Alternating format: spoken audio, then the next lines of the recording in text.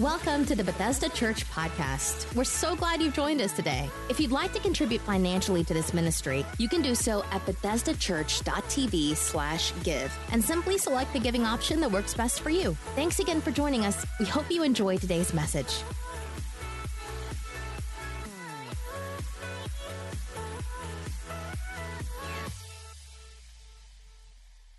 Pastor Jason, it's an honor to call you friend, and we're so thankful that you're here. Bethesda Church, would you give a big God bless you to Pastor Jason Daughdrill as he comes to share God's word with us tonight.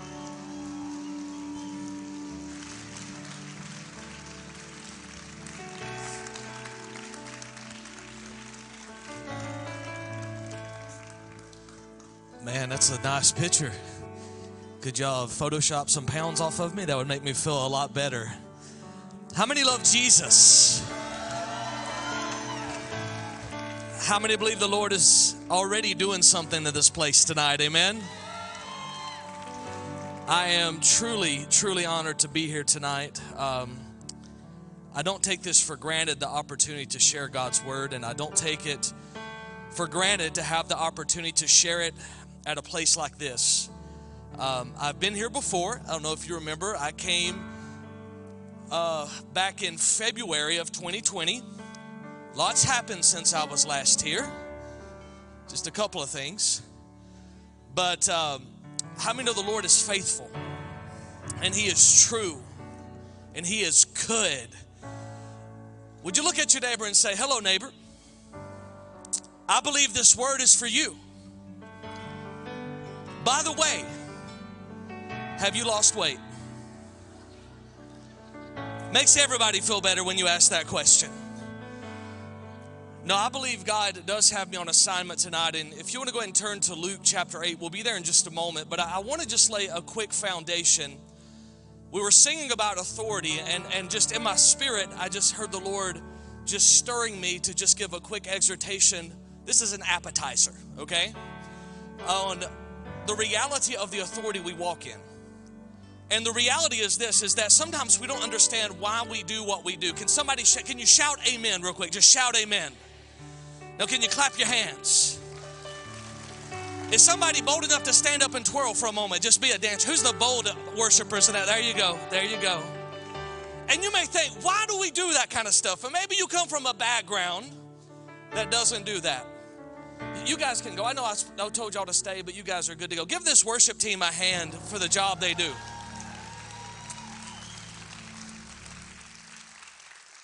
You may think, why do we do that stuff? And I want to just tell you really quick about the significance that this is not a religious organization. This is a kingdom movement in the earth. And when you look at the kingdom, things operate from a kingdom government, not from a religious order. And so what happens when religious people get in this kind of atmosphere, they get offended when kingdom people do kingdom stuff. And they say, that's not in order. It's not in religious order, but we are not a part of a religious order. We are part of a kingdom order. And there are things we do in the spirit that changes things in the natural. And so, like, for instance, I had you clap. I had you amen. Had you dance. Why do we do that? Like, when you realize that we are the ecclesia. The ecclesia, we are the church. That's the Greek word for church. And ecclesia is a government term of a group of people that would come together to choose to ratify the decisions of the empire, to make the rules and the laws of the empire and initiated and carried out in their land. So you could be a part of the empire, and Rome, for instance, they would take over your land, but they would allow you to keep your customs. But then they would allow you to adopt their customs at the speed of your own decision. And this is why they were so successful. It's why there was still a temple when the Roman Empire was there until AD 70. And so what would happen is the ecclesia would choose how quickly they would adopt the cultural values of the kingdom that has overtaken the land. And so the way they would vote when they came together is they would say, they would send out an apostolos. An apostle would come into a region, and that apostolos would send out a kerux, which is translated preacher, that preacher would then cry out in the town and call the ecclesia together and would say, this is what the law of the new kingdom is. And the people would shout, amen, or so be it, to ratify the new law and the new culture of the kingdom that has overtaken the land. Can I tell you that Acts 17 tells us this, that those who have turned the world upside down have come here too, acting contrary to the decrees of Caesar, saying there is another king, Jesus. So get this. When you shout, can I get another amen? You are voting yes to the kingdom. You are saying we don't just want to be a part and make it to heaven one day, but we want to initiate the cultural values and the laws of the kingdom we are a part of, and to reap the blessing and the benefits of what is being said in the atmosphere right now. So when I'm preaching, you can help me tonight. You are not saying amen to help a preacher's ego. You are saying amen because you are grabbing that promise out of the atmosphere and you are saying that is for me and that is for my house. Well, you're clapping now. What's clapping? Clapping is because it reminds the enemy that we have bodies. And having bodies means we have authority. Because the Lord created us and put us in this earth, created us from this earth, breathed into us, and that we who have these terrestrial bodies have authority in the earth. So when you are clapping, you are reminding the enemy, I am made in the image of God. I am made in flesh and blood. He has given me dominion, authority in the earth, and not you. Can we give God a praise tonight? This ain't even my message, but I got to share this. It's in my spirit. Well, what about the dancing? I just don't believe in that. I believe it is the eccentric actions of a few emotional and unintelligent people that have not ascended into the realm of reflective worship. Don't lie. You just don't feel cool dancing. You ain't got no moves, and that's why you ain't doing it. But the reality is when a kingdom would take a new land and they would come back, there would be people going before the parade that is coming in, as they would come in triumphantly, dancing before the king and before the soldiers to announce that we have victory. So understand this, when David brought the ark back into Israel, he was dancing before it. He says, I'm about to get even more undignified than this. So when you see people dancing, they're not just dancing. They don't just feel it. It's not just goosebumps. Like they are saying the Lord is victorious. I have all victory. You don't understand what I've been going through, and he brought me through. He broke the chains. He healed my body. He saved my children. He delivered us in his name. Can somebody praise him tonight because he's good?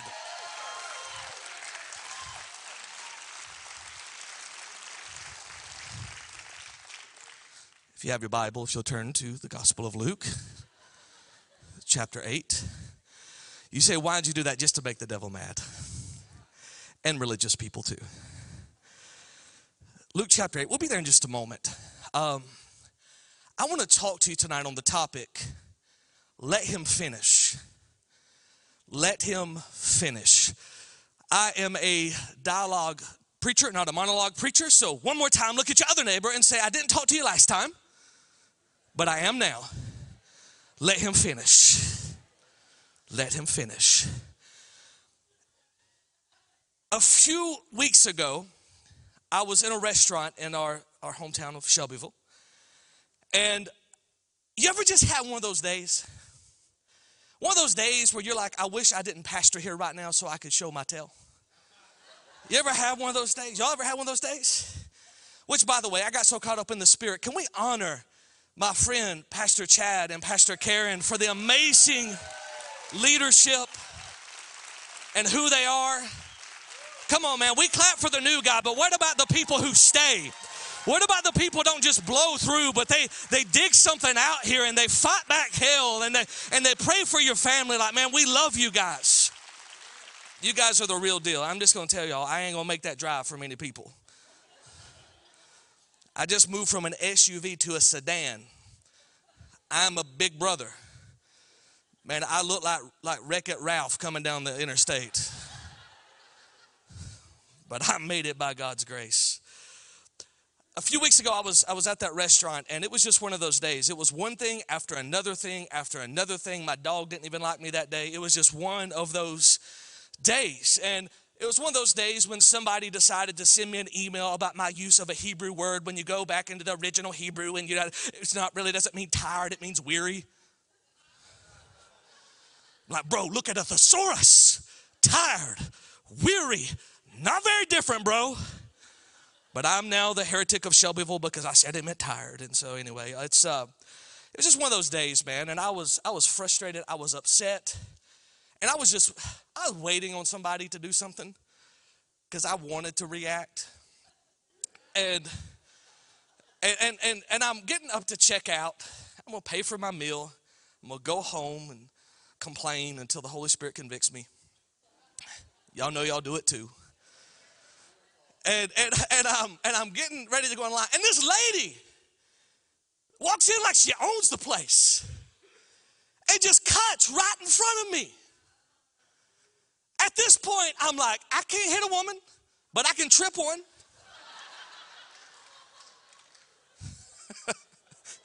I'm kidding. I'm kidding. I don't condone violence. Not at least out in the open like that. And so I'm sitting there, and I'm like Christian cussing in my head. Darn you. Dang it. Like just all those Christian cuss words we have. And I'm upset and I'm frustrated. And I'm about to say something. And then she turns around and she goes, I'm so sorry, Pastor. I just had to get in front of you to pay for your meal today.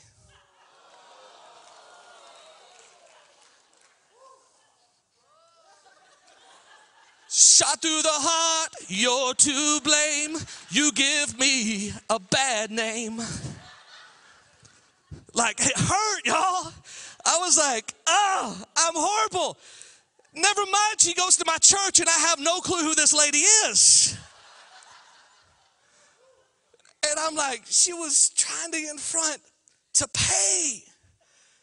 Help me, Jesus. Anybody know sometimes you get frustrated in life and you're waiting and somebody gets something before you and you get frustrated and you don't even realize the whole time that God's working everything to your good? We're going to Luke chapter 8. We're going to read some Bible tonight. Luke chapter 8. Is it okay to read the Bible at Bethesda Church? Luke chapter 8, beginning in verse number 40, says this. So it was when Jesus returned that the multitude welcomed him, for they were all waiting. Somebody say waiting for him. And behold, there came a man named Jairus, and he was a ruler of the synagogue, and he fell down at Jesus' feet and begged him to come to his house, for he had an only daughter about 12 years of age, and she was dying. But as he went, the multitudes thronged him. Now a woman having a flow of blood for 12 years, who had spent all of her livelihood on physicians and could not be healed by any, came from behind and touched the border of his garment, and immediately her flow of blood stopped. And Jesus said, who touched me? When all denied it, Peter and those with him said, Master, the multitudes throng and press you, and you say, who touched me? But Jesus said, somebody touched me, for I perceive power going out from me. Now when the woman saw that she was not hidden, she came trembling and falling down before him. She declared to him in the presence of all the people the reason she had touched him and how she was healed immediately. And he said to her, daughter, be of good cheer, your faith has made you well, go in peace. While he was still speaking, someone came from the ruler of the synagogue's house, saying to him, your daughter is dead, do not trouble the teacher.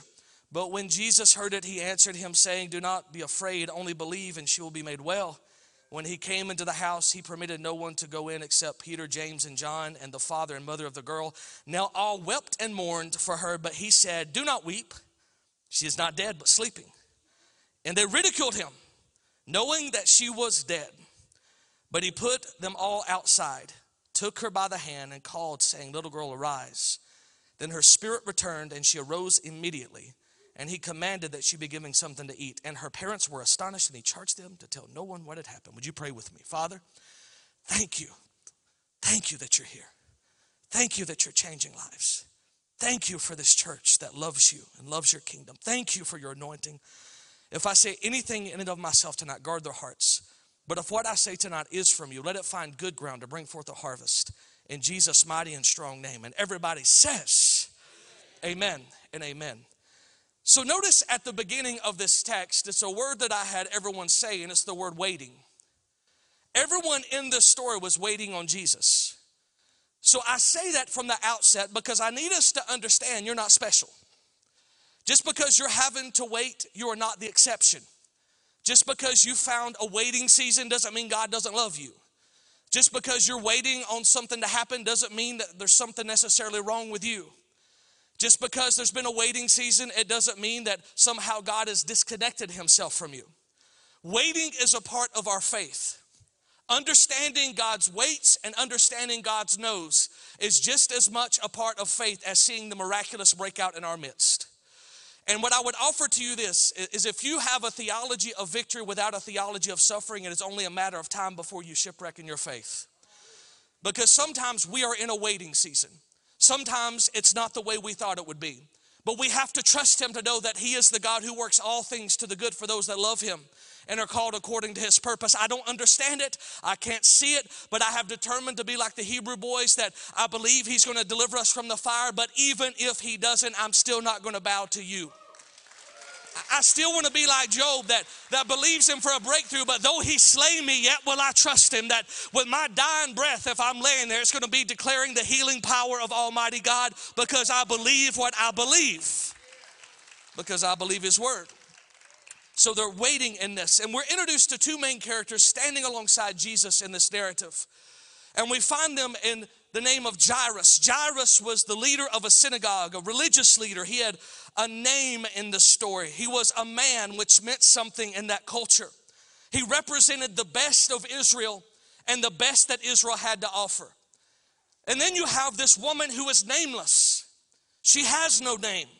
She's a woman, which automatically in that culture made her less than. She had no name. She didn't have a name, but she was named by her issue. Anybody know a woman with an issue? Husbands, you better not raise your hand right now because she is looking. I don't know one either, in case she's watching online. Honey, I don't know no women with issues. But this woman was named by her issue. You say, well, I don't understand what you mean she was named by her issue. You know what I'm talking about? When you talk about the homosexual in accounting, but you don't even know his name. You know what I'm talking about? When you talk about the drug addict on the street corner, but you don't even know his name. Like it's easy for us to name people by their issue and never know their name. And so there's this woman in the story. She doesn't have a name. She is named by her issue. She's unclean. She would have been ostracized and alone. So you have two people in two totally different spheres of influence and spectrums of life. You have one that is in the elite upper echelon, who is influential, who is affluent, who is respected, who is religious. You have another that is ostracized, that has been in 12 years living in isolation, not able to touch anyone for 12 years because they would have been unclean if she would have touched them. So can you imagine going 12 years without physical touch, 12 years without affection, 12 years without community, 12 years without a people? So you have two people in two totally different spheres, one who is at the center of the Jewish community as a leader of the synagogue, and another that is the center of isolation as she is on the outskirts and she is ostracized from those that love and follow Yahweh. But yet we find the same Jesus encountering both of these people. And both of these people, regardless of where they come from, come to Jesus with the same measure of desperation. Can I tell you, when we look around this room, we are not all that different. We may have different skin color. We may have a different age. We may have a different background. We may drove up in different looking cars. We may live in a different kind of home. We may have different looking physiques. Everybody can't look like me. I get that, okay? But the reality is we all come to the place at some point in time when we are at a breaking point of desperation, when we need Jesus to do something in our midst, when we need the miraculous power of Yahweh to break into the brokenness of this world and to do what only he can do. Can somebody say amen tonight? We're not all that different. But what I have found is desperation will lead you to do what you have never done before. I remember I was desperate for my wife to marry me. Her name is Sylvia, and she liked Three Doors Down. I went to a Three Doors Down concert. Because desperation causes you to do things you normally wouldn't do. Can some brothers say amen tonight here, because you did the same thing? Like desperation causes you to move. Desperation will cause you to worship in a way you've never worshiped. Desperation will cause you to fast in a way that you've never fasted. Desperation will cause you to evaluate your life in a way you've never evaluated your life. So desperation is not a punishment. Desperation is an opportunity. It's an opportunity for us to press in a way that we never have before. It's an opportunity for the kingdom to be known in a way that we never have before. It's a way for us to know Jesus in a way we've never known. This is what I love about Jesus, is the longer that I get to know Jesus, the more I realize I don't know Jesus. And every time I get to know him more, I realize there's layers that I'm peeling back and peeling back. So much so that you look at the seraphim and the living creatures, when you find them in Isaiah 6 and they're going around the throne of God and they're crying, holy, holy, holy is the Lord God Almighty. The whole earth is full of his glory. And then you find them in the book of Revelation some 2,000 years later and they're crying out, holy, holy, holy is the Lord God Almighty. For thousands of years, these living creatures who have multiple eyes all over their body are seeing a new facet and dynamic of the holiness and the beauty of Almighty Yahweh. So but yet I got saved in VBS and I know all there is to know. I'm from Alabama. I don't know why I just spit there, but that seemed fitting. That's what we did in Alabama. When you knew something, you spit in the ground, son. But we think that we know all there is. We're religious. We know all. I taught a Sunday school class. Can I just tell you, we can spend our whole life peeling back the layers of his goodness and his faithfulness and never come close to knowing the extent, the breadth and the depth of the beauty of who he is and the depth of his goodness. Can we give him some praise tonight for his goodness? This woman has had this issue for 12 years. Ironically, Jairus' daughter is 12 years old. You can see how the Holy Spirit, the author, is connecting these two people's destinies in this story. As you automatically connect the two. When you think about the reality that when you go back in time and you realize on the same day that Jairus walks out and says it's a girl, is the same year that this woman began this journey of turmoil and sorrow and loss and suffering. One that is experiencing great joy for 12 years, one that is experiencing great loss for 12 years, but yet they find themselves at the feet of Jesus. And I'm going to tell you tonight, you may be in a different place than somebody else tonight, but we all need Jesus to break into this place tonight. But I can't help but wonder why this sister in the Lord, who I love, could not wait 12 more minutes after 12 years to let Jairus' daughter get healed first. And the only thing I can come to a conclusion of is she saw her opportunity to touch Jesus. And she was so broken after 12 years of this that she had nothing left to give. And she pressed through the crowd knowing that they would stone her if she wasn't healed and made whole. And she touched the hem of his garment. So think about this. She understood what the cost was, but yet she pressed in to his presence. Can I just say something about presence tonight? Like we can do a lot of cool things, and we can have church that is really organized, and we can have the greatest systems, and we can have the greatest entertainment value, and I thank God we have this stuff too. This is not a knock. I'm not saying let's go back to how it used to be. Ain't what I'm saying. All right, I love all. Actually, I want your screen. If y'all don't want it, I'll take it. I'm just saying. Actually, I'm gonna preach against it. Y'all don't need it anymore. Y'all should give it to me. I just want to say that. I'm not saying it. What I'm saying is this is good. This facility is amazing. But it is a complete waste of time if his presence isn't in this place. You say, show me that's what you believe. When I moved to my church a little over 10 years ago, I preached Exodus 33, which I preached the message on the priority of God's presence, where Moses was given a promise by God. God said, I will give you victory over every enemy you face. You will go into a land flowing with milk and honey. I will bless you. It says, however, I'll send my angel before you. I'll give you victory over the ites, the Jebusites, the Perizzites, the mosquito bites, like every ite you can think of. And yet Moses says, if you don't go with us, don't take us out from this place. I would rather be in a dry wilderness with your presence than be in a land flowing with milk and honey without your presence. Would we make the same deal? Or would we trade his presence for temporary fixes? So she knew, I just have to get to Jesus. And she presses through in her desperation and she touches him. Now, the disciples rightly said, Jesus, what do you mean she touched you? You have been pressing through this crowd. If you go to Jerusalem, you'll see the streets are very narrow. And you've been bumping into all kinds, you've been brushing up against so many people, but yet you say she touched you. And can I tell you, that is what I feel like the Lord is saying to the church right now. That he doesn't want us coming into church and brushing up against his presence. He wants some people that will come into the house who are hungry and desperate and who will touch Jesus with their faith. Who will actually say, I believe you, God, that you're going to do what you said you would do. I need you, Lord, in my life. I don't care if everything else fades away. As long as I have you, you are my portion and you are my prize. Some people that will touch him. And those people that will touch him generate a movement known as the kingdom. And the miraculous starts breaking out in our midst because he is touched and he begins to release his power and his virtue that goes from him, which is always activated by faith and pursuit. Let me just say this tonight. How many thank God for favor?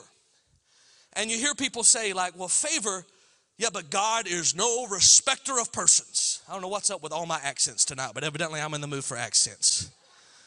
I drank a lot of caffeinated stuff on my way here. And like God is no respecter of persons. Listen, he's not. But you get this in your spirit. But he is a respecter of principles. He is a respecter of purpose. And he is a respecter of pursuit. So if I want his favor, I don't just need to sit back and go, well, I'm getting it because everybody, that's called entitlement. That's not empowerment. I need to make sure I'm living out his kingdom principles. He's given us keys of the kingdom, amen?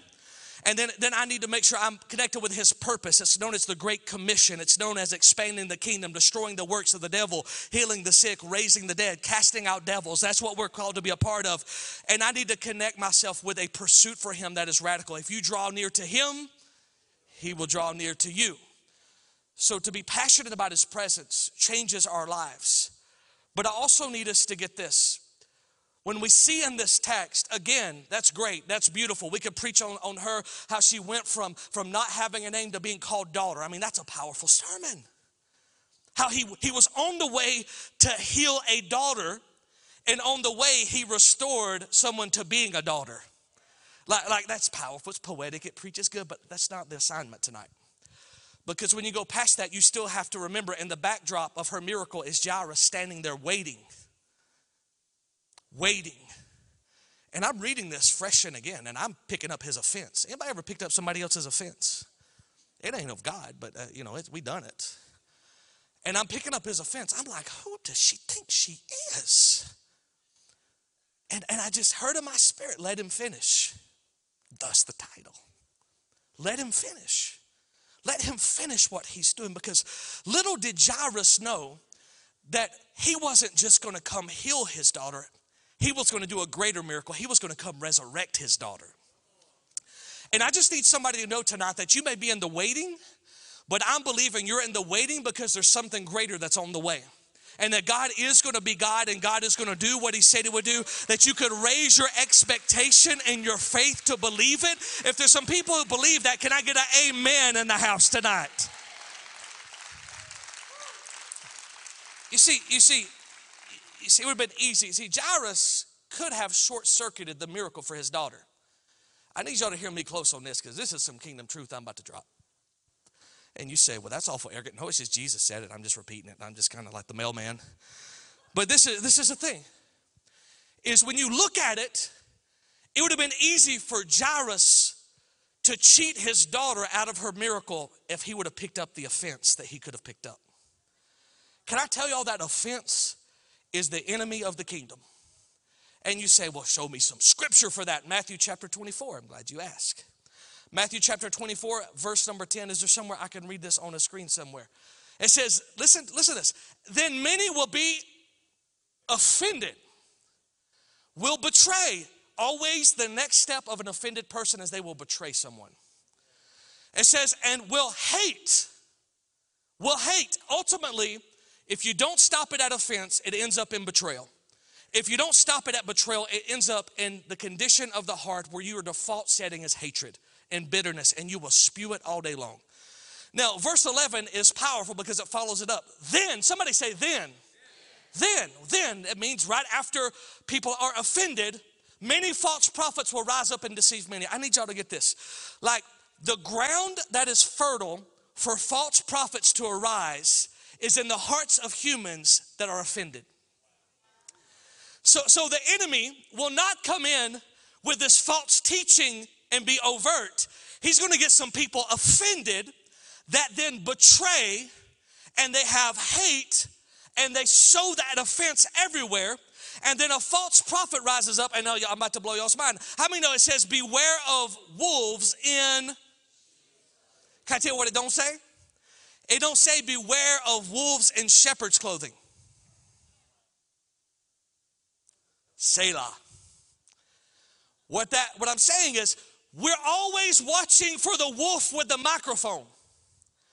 And we're never watching for the wolf sitting on our row.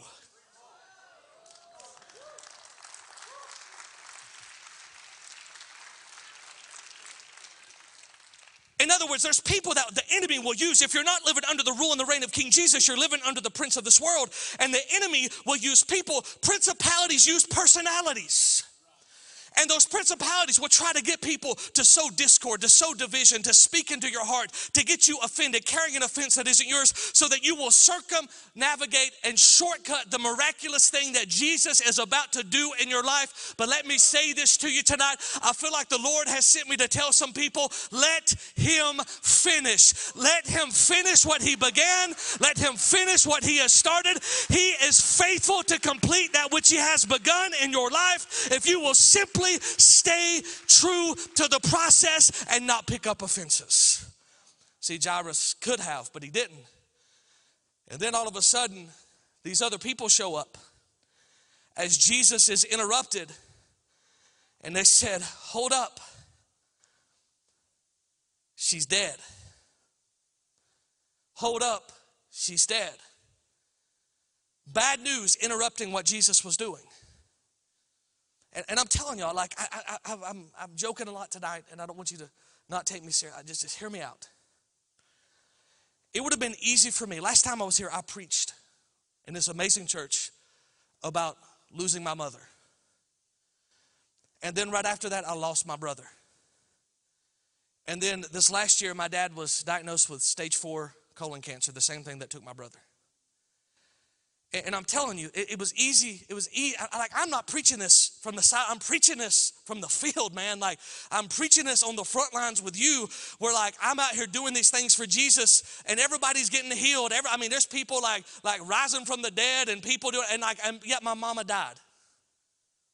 I fasted. I danced around her bed, praising God, and she died.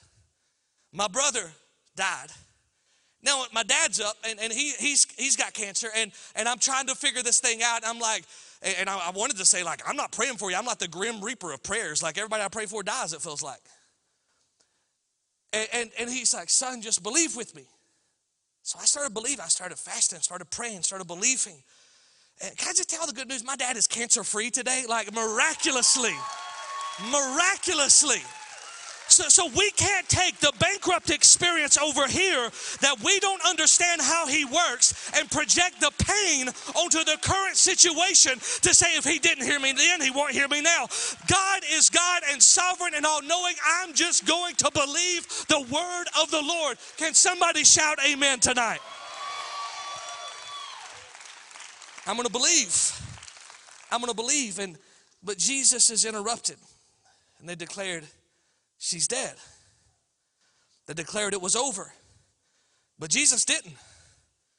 They said she's dead, and Jesus says, I ain't even done yet. And so they're interrupting this procession, this situation. And then Jesus goes, which let me just say this. Some of us have too many people in our life that are quick to pronounce things dead before they are. How many other people that your marriage is dead? It ain't dead. Watch him do a resurrection work on your marriage. Like too quick to do it. Anybody, this is not of God. Anybody seen Monty Python? Anybody ever watch that? Bring out your dead. Anybody seen that? Excuse me, sir, I'm not dead. And they just hit him over the head. There's some people, they hit your dreams over the head. They hitting your calling over the head. They're trying to hit your marriage over the head. They're trying to hit the purpose and calling on your child's life over the head because they're declaring it dead, but God is not done. And I just want to declare tonight in the name of Jesus that even if it is dead, he is a resurrecting, powerful God who can resurrect things and bring it back to life. So they're interrupting him. But then Jesus, he shows up at the house finally. And he is greeted by mourners. And I don't know if you know this, but in the first century Judea, there was a job as a professional mourner. It was a vocation. Like, I know some people I need to send over to Judea from my church and be like, I have found your calling. You know what I'm talking about? They got that Eeyore anointing on their life. You just won $1 million, but I gotta pay the taxes. You might know those people. You just want a new car. I don't really like the color. What? Like, you try to give them something to shout about. They're going to find something to be, well, I just don't think that's my personality. Like, it's an Eeyore anointing. They're professional mourners. Have you ever noticed there's some people like there's some people, and I'm just going to talk about them. They're in my church. I ain't going to name names. But you give them good news, and they lock up. You tell them some bad news, and oh man, they all over the place. They're better than Coca-Cola getting the news out about it. I mean, like, have you heard about Eloise? She's got the cancer. Yep, she does. But yet you tell somebody about somebody getting healed, they're like, oh, that's nice. Like, why is it that we are drawn to celebrate or to spreading bad news when the gospel is good news?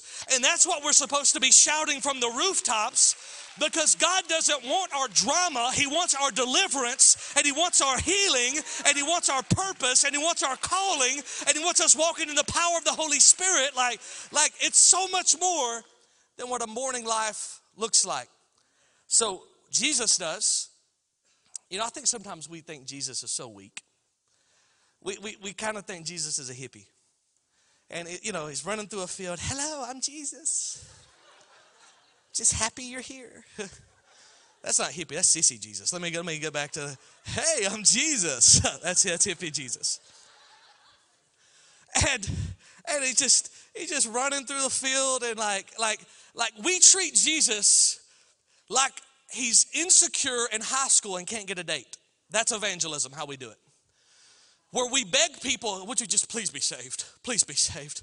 Like, can I tell you, he's got fire in his eyes and a sword that comes from his mouth. And he's going to rule and reign over the nations with a rod of iron. And whether they do it now or do it later, every knee will bow. Every tongue will confess that Jesus Christ is Lord.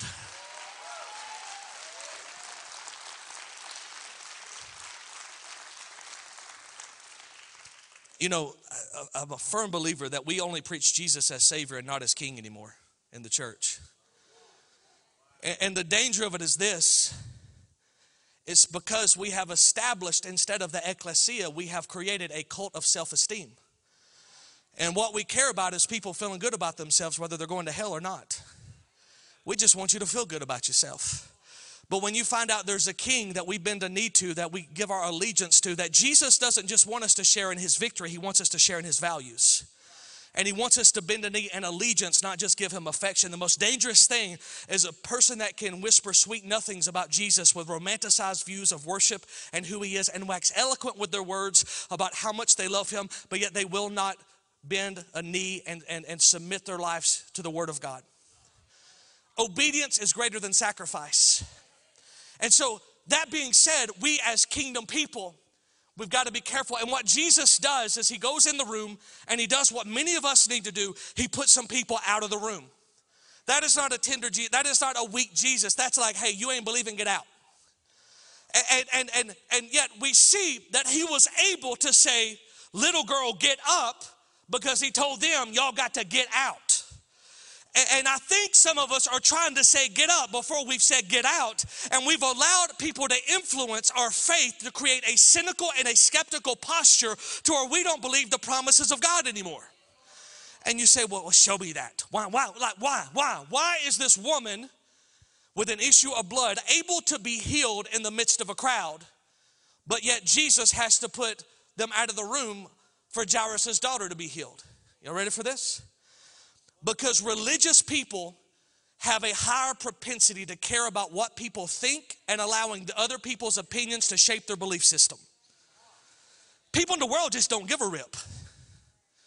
But let churchy people do it. I don't want them to think I'm too radical. Like if I worship and raise my hand and dance and all that, like they're going to think I'm one of those crazy churches. Like, where's the snakes at? Like they're going to think we're getting snakes. We worry about all that stuff. Like y'all think, how do you know about that? I grew up in an old school Pentecostal church, y'all. I'm talking about where you had to dodge bobby pins that were flying out of ladies' hairs. Some of y'all don't know nothing about that. Like I saw a 300-pound man run the tops of pews that were not bolted to the floor. It had to be a miracle of God. Like I remember I brought, anybody come from a Baptist background? Wave at me, Baptist background. Like I love y'all. Y'all love the word. I thank God for that. So thankful. My best friend was Baptist. And I took him to our church, little Pentecostal church in the backwoods in Alabama where everybody was a cousin somewhere. And I remember he's standing there and like it was one of those services, you know what I'm talking about? Where like Sister Yo-Yo with the tambourines up there and she's getting it. And I mean, she's getting after it with that tambourine. And I knew it was about to break out. And there went somebody, took off running. I'm thinking somebody's about to go again. And then we got the lady like swatting gnats is what I called it. She'll do this. And you got the helicopter, you got all those. And all that's going on. I look over at my friend and I said, hey, two things. Don't make eye contact with the preacher. None of y'all been raised in churches where you couldn't make eye contact because if you did, they're going to call you out. And number two, when they get the snakes out, run. And he was like, are you serious? I'm just kidding, man. But isn't it amazing if we would get a bold and audacious faith that said, I don't care what religious people think. I just need to touch Jesus. That said, I don't care if he doesn't answer on my time. I'm not going to stop believing that he will do what he said he will do. Show me one time in the Bible where someone approaches Jesus with bold and audacious faith that God doesn't answer their request or do a miracle. Show me one time and I will shut up preaching. You don't find it. You don't find it. So I need us to understand that God wants to finish. But then he says something that I think is significant. He says, I just had like one of those aha moments. I thought I was done and I flipped, there's another page of notes. I was like, oh God, Merry Christmas. You tell this first time I preached this one. He said she's not dead, but she's sleeping. Now when I first read that, I'm like, is Jesus lying? Like Jesus wouldn't lie. And then I was reminded of the power of his word. And the thing about it is God can't lie because whenever he says something, it becomes the thing he says. If God said the sky is neon green, guess what it's going to be? Neon green.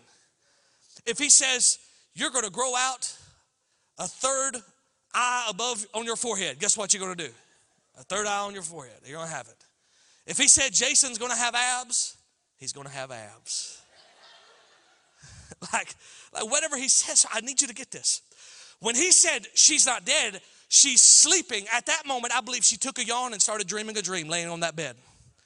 Because this is what I know about Jesus. He's not a man that he should lie. But if it's in that situation, that means whatever he has said over your life and over your family, and I'm just going to declare tonight, whatever he has said over this church and over this ministry, no matter what man does, no matter what the enemy does, God is not a man that he should lie. It will come to pass. Thus says the Lord. If he says it, he's going to do it. If he says it, he's going to do it.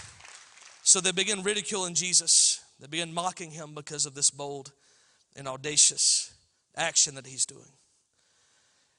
And Tonight, I want to end with this. Worship team can go ahead and come up.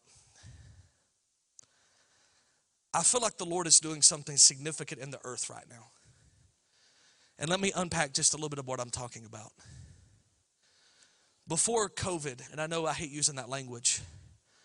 Before COVID, the church I pastor, we had around 1,300 people on a Sunday, okay?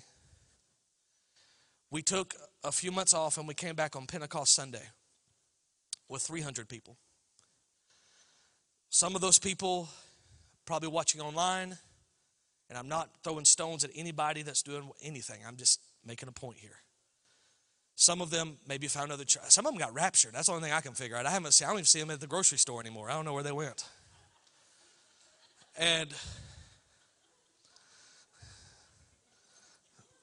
But they still got automated tithing. Praise the Lamb. I'm kidding. I'm joking. I'm just joking. You should all set that up, by the way, in case you're pre-trib. That way some of those that stay behind could still have something to do something with a budget. But the reality is we came back with 300 people. And in the midst of that, it was 300 people. And all of a sudden, it was like everything in our church went crazy, y'all. It was like people that were snakes. I didn't know were snakes. All of a sudden, their heads started like popping up. And they're like, hey, how you doing? I'm a snake. I was like, hey snake. And it was just everywhere. It was like people that I did the most for were the most offended at me. And I determined during that time that those you have to do the most for, you can never do enough for. And it was just like betrayal after betrayal after betrayal, moral failure on somebody on our staff. Like it was just one thing after another thing after another thing. And so in the midst of it, I was like, Lord, you're going to have to sound the trumpet soon. I can't do this very much longer. It was hard. And in the midst of it, he showed me, he said, Jason, he said, I'm ripping the Band-Aid off so that my church can repent and get back to what it's really about. That we, listen, there was a season we were really good. And I'm telling you from my posture, I'm talking about my leadership. And he showed me that I was better at winning people to our momentum than I was at winning them to my Messiah. That I didn't win them to Jesus, I won them to Gateway. And that's a difference, because you can make somebody a part of something to feel like they're inclusive about something, and they don't even know Jesus. And the reason I knew that is when I saw a lack of maturity, that people were not following Christ. They had no ethics that matched Jesus's heart, and they were doing things that were divisive in the church. And it showed me they have no lordship in their life. They have no fear of the Lord anymore, and we have got to do something to get back to that. So what I believe is happening right now is the Lord is setting up his church for a great last final push at a harvest before Jesus comes back to get his bride. How many believe Jesus is coming soon? I believe he's coming. I do. But if you look in this text, after Jesus raises the little girl, he says, give her something to eat. Can I just tell you, we don't just need a movement of reviving. We also got to have a movement that feeds those that are revived. That we have to do something when they come to life. And it takes a church, not a pastor. Let me just say this. Did you know their assignment is not ministry? Their assignment is to equip the saints for the work of ministry. So their assignment is to equip you for everything that God has called you to do. That is called the kingdom of God. And what I believe with all of my heart is that this church and people in this church, that you maybe have been in a waiting season. You've maybe been in a time that you've been saying, why is everyone else getting their miracle, but I'm not getting mine? Why is this happening, but it's not happening for me? But I'm here to tell you that God has you right where he wants you, and he's going to do something special and unique in your life if you will simply believe and have patience and hang on to God and press into his presence and have desperation that doesn't relent and say, God, I am not going to give up until I see the breakthrough that I'm believing for. When you see in the New Testament that Jesus says numerous times, said there was this woman that went to an unjust judge, and finally he got so annoyed with her that he did what she was asking. And another time this friend is knocking on his friend's door. He didn't get up based on friendship. He got up because the dude wouldn't quit knocking on his door at night. I'm telling you, he is saying heaven is the same way. There is something about the fervent and effectual prayers of a righteous man and woman that avails much. That if we will have the tenacity to grab the horns of the altar and say, God, I'm believing for my church, I'm believing for my home, I'm believing for my family, I'm believing in my life, and I will not stop until I see the goodness of God in the land of the living. If you believe that, will you stand to your feet all over the house and lift up a praise in this place? Would you stand with me? Could you just bow your heads and just lift your hands for a moment? Hallelujah, Jesus. Lord, right now, under the authority that you have placed on me to stand in this place, not in Jason, but as your servant, I break off a spirit of heaviness. That joy is returning. That strength is returning. I declare that disappointment is going to be replaced with delight again. That hearts are going to be mended. That purposes will be made known and clear. That families will be restored. Lord, that you will do what only you can do in this place. I'm going to ask you a question. How many desire more of God in this place? Would you wave at me? Just wave your hand if you desire the more of God, the kingdom to break in. I'm going to say this as clear as I can. The proof of desire is pursuit. We can claim to desire all we want, but if you really desire something, you go after it. So I'm going to do this tonight, and you say, why are you doing it this way? It's just the way I feel led to do it. We're going to pray, and something's going to happen in this altar tonight. You say, how do you know that? Because God's been talking to me about it the whole way up driving from Tennessee. I'm going to count to 3. You say, why 3? I don't know. It's just what I'm counting to. And when I say 3, I don't want you to, listen, I don't want you to wait to see who steps out. I don't want you to wait and be like, is this for me? I don't want you to look at your watch and be like, it's a week now. No, are you passionate to pursue him or not? This is a moment when Jesus is passing by. And are you going to press through the crowd to get to that place? So when I say 3, I want you to run to this altar. I want you to get here as fast as you can. Are you ready for this? 1, 2, 3. If you would, join me up here. Join me up here as they begin to worship. Just begin to pray. Just begin to pursue him right now. We're going to just make our way through. I'm going to be directed. The prayer team's going to be directed. The staff's going to be directed. But we're going to press into this place tonight. Press into his presence. Press into kingdom realities. Right now, I declare healing in this house in the name of Jesus. Healing in this house in the name of Jesus. Right now, I declare spirit baptism in this house right now in the name of Jesus. Who's wanting to be baptized in the Holy Spirit? Wave your hand if you want to be baptized in the Holy Spirit. If you would, make your way right here to the middle, at the front of the stage, if you want to be baptized in the Holy Spirit. I'm going to come down and pray with you. You say, well, what do you mean? The Bible says when they laid hands on them, they received the Holy Spirit. There's something about doing that by faith. Father, I declare right now, mental illness and disease has to bow to the name of Jesus.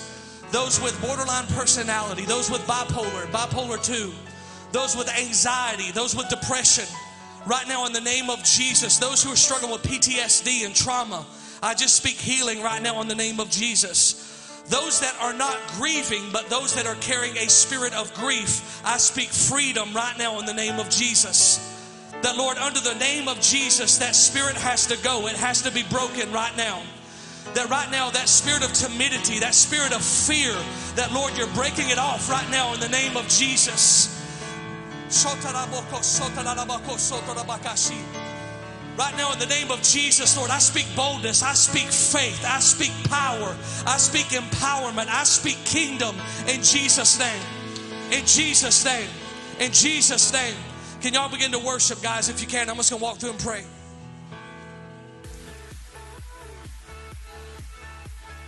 Thanks for listening to this week's message from Bethesda Church. We hope you'll stay connected by following us online. You can find us on Facebook, Twitter, Instagram, and our website, BethesdaChurch.tv. Thank you for joining us and have a great day.